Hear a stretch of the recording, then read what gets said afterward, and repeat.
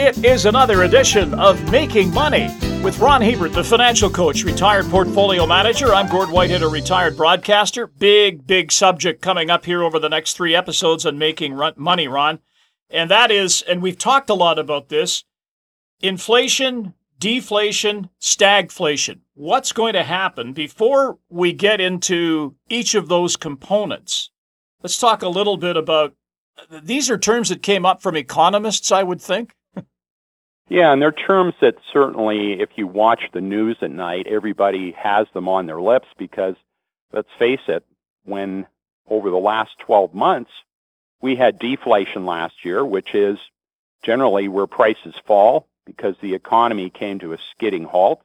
We've had disinflation, where we've had a slowing increase in the rate of inflation.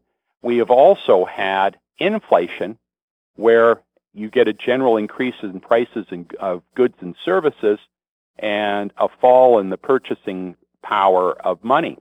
And it looks like maybe next year we could go into stagflation, which is the price of goods and services rising, but the economy going down or going sideways. So there's a lot of economic scenarios that are playing out right now, and we're not sure which direction it's going to go. But as an investor, you really need to understand inflation, deflation, stagflation, because if you do and you have a comprehension of how to play each one of those, if they should come up, you'll be able to navigate your portfolio through what could be some very, very challenging times ahead, and you're going to have the tools available to be able to do it. So this show is really dedicated to helping you, the investor, the listener, get a better understanding of the markets and have the tools available that when things come up, you can look at those tools, you can listen to those tools because we're up online, and you can know how to adjust your portfolio accordingly.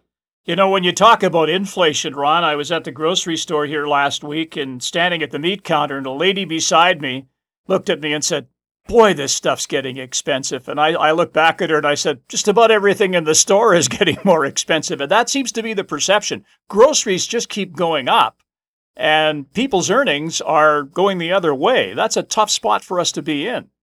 Very tough spot. And you look at since about 1980, our buying power has been decreasing.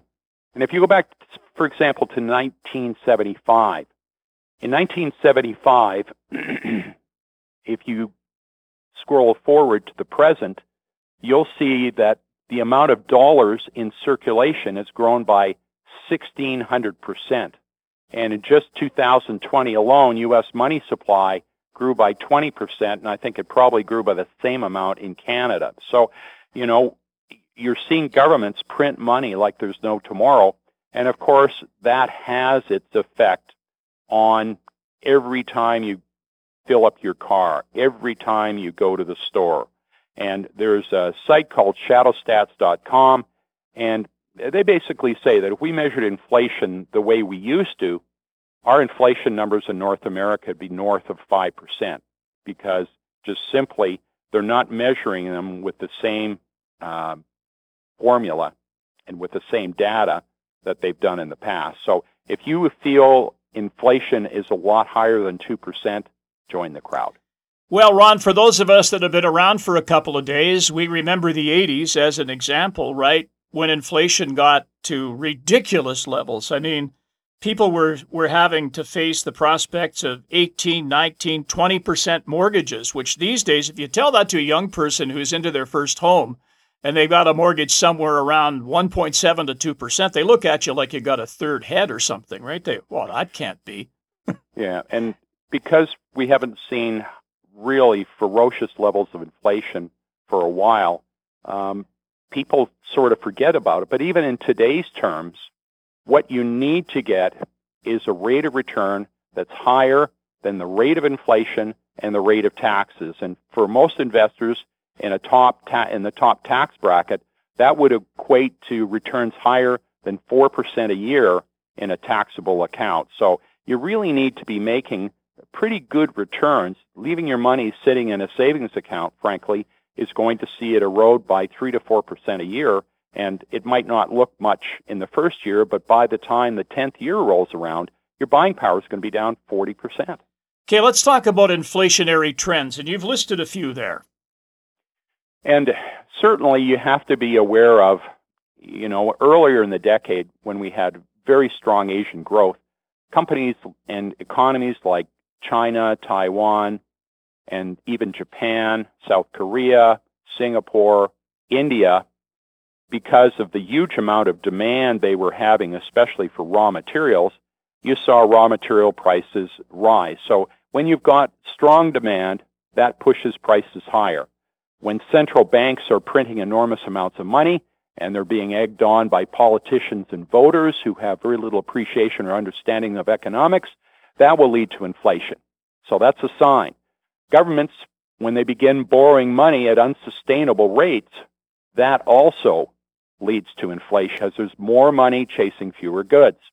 When voter pressure to deal with social issues like financial inequality, pollution, healthcare, and education causes spending to rise beyond a country's resources to pay for it, that leads to inflation.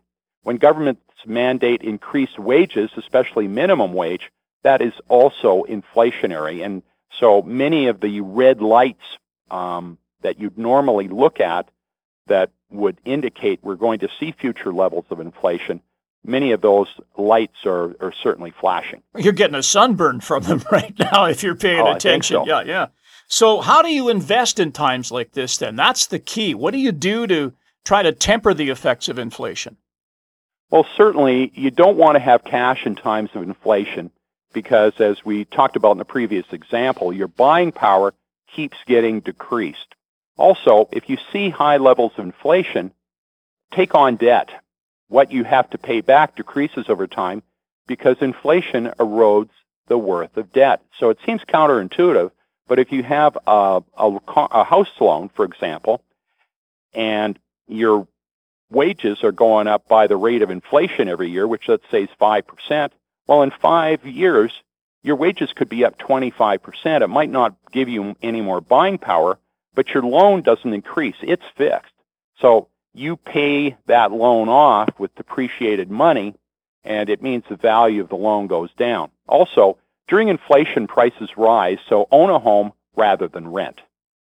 That's kind of easy to say, but as I just alluded to, I mean, right now money is kind of cheap. This is, and a lot, I've got friends that sell real estate. They're on fire right now. They can't keep up. People are buying left, right, and center because mortgage rates are so low. I guess it's a great opportunity for people to get into homes, right? Right, especially if you're not getting in over your head, so you end up having to give it up. But if you have a sustainable source of income and you have debt that is at sustainable levels, yeah, I think it's a pretty good time to buy a home. And of course, that it also extends to other assets. Hard assets during times of inflation generally do well. And what we mean by hard assets is if you drop them on your foot, they would your toenail would turn black and then fall off. So these are assets that have a finite supply. Examples are gold and other physical commodities. Gold supply, for example, has gone up by 100% in the last 45 years as they found more of it. Whereas the number of dollars in circulation has increased by 1,600%. So stocks that own physical assets also will outperform in times of higher inflation. Owning real return bonds where the interest rate is indexed to inflation makes sense. Cryptocurrencies like Bitcoin could be interesting, but you've got to be careful with that because nobody really understands what the value of this thing is. And until that happens, I think you want to invest in cryptocurrency with either a very small amount of money or, you want to stay away from it until the investment public has got it figured out. Yeah, invest there with caution. What about interest rates increasing? Well, typically with inflation, you've got rising rates. And like you said, Gord, most people shake their head in disbelief when you talk about mortgage rates at 14, 15, 16, 17%, and borrowing rates over 20%. So stay away from long maturity bonds. Their value falls. buy floating rate bonds, in other words, bonds where the rate is indexed to a short-term rate, and it'll go up if rates go up, or roll short-term maturities until interest rates peak. Finally, if you own real estate investment trusts, rents rise as fast or faster than inflation usually, so that's not a bad place to put some money, especially in economies where they produce hard assets like Alberta, for example.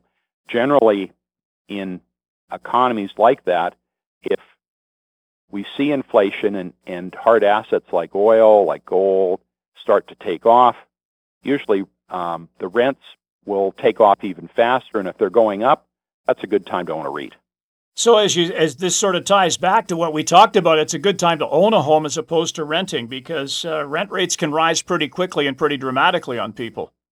Yeah, exactly. The only thing you want to be careful about is that if you have inflation, interest rates can go up too. So if you buy a home, make sure that you've got enough of a margin of safety there so that if rates do start going up, you have the income that will continue to be able to service the debt. So if you're buying right now, lock in that 5-year rate when it's down at 1.7 or 1.8%, and you got a little time to sit and collect yourself in case things get away on us. So this, as we say, is a big topic to chew on, Ron. That's covering inflation. When we come back with next week's episode, we'll tackle deflation. And I think, people think of a basketball or a football having the air let out of it. Economies are really no different, are they? Economies are absolutely no different, and we've seen economies in the past, and we'll talk about some of them, where we've seen deflation and the consequences of deflation, and most importantly, if we have deflation, and why could we have a deflation? We'll give you the reasons. What do you do with your portfolio so that you can profit from that? So there's a number of different scenarios that could play out, and we want to give you the tool so no matter which scenario we see over the next 5 years, you've got the financial tools available that you'll be able to adapt your portfolio to deal with it.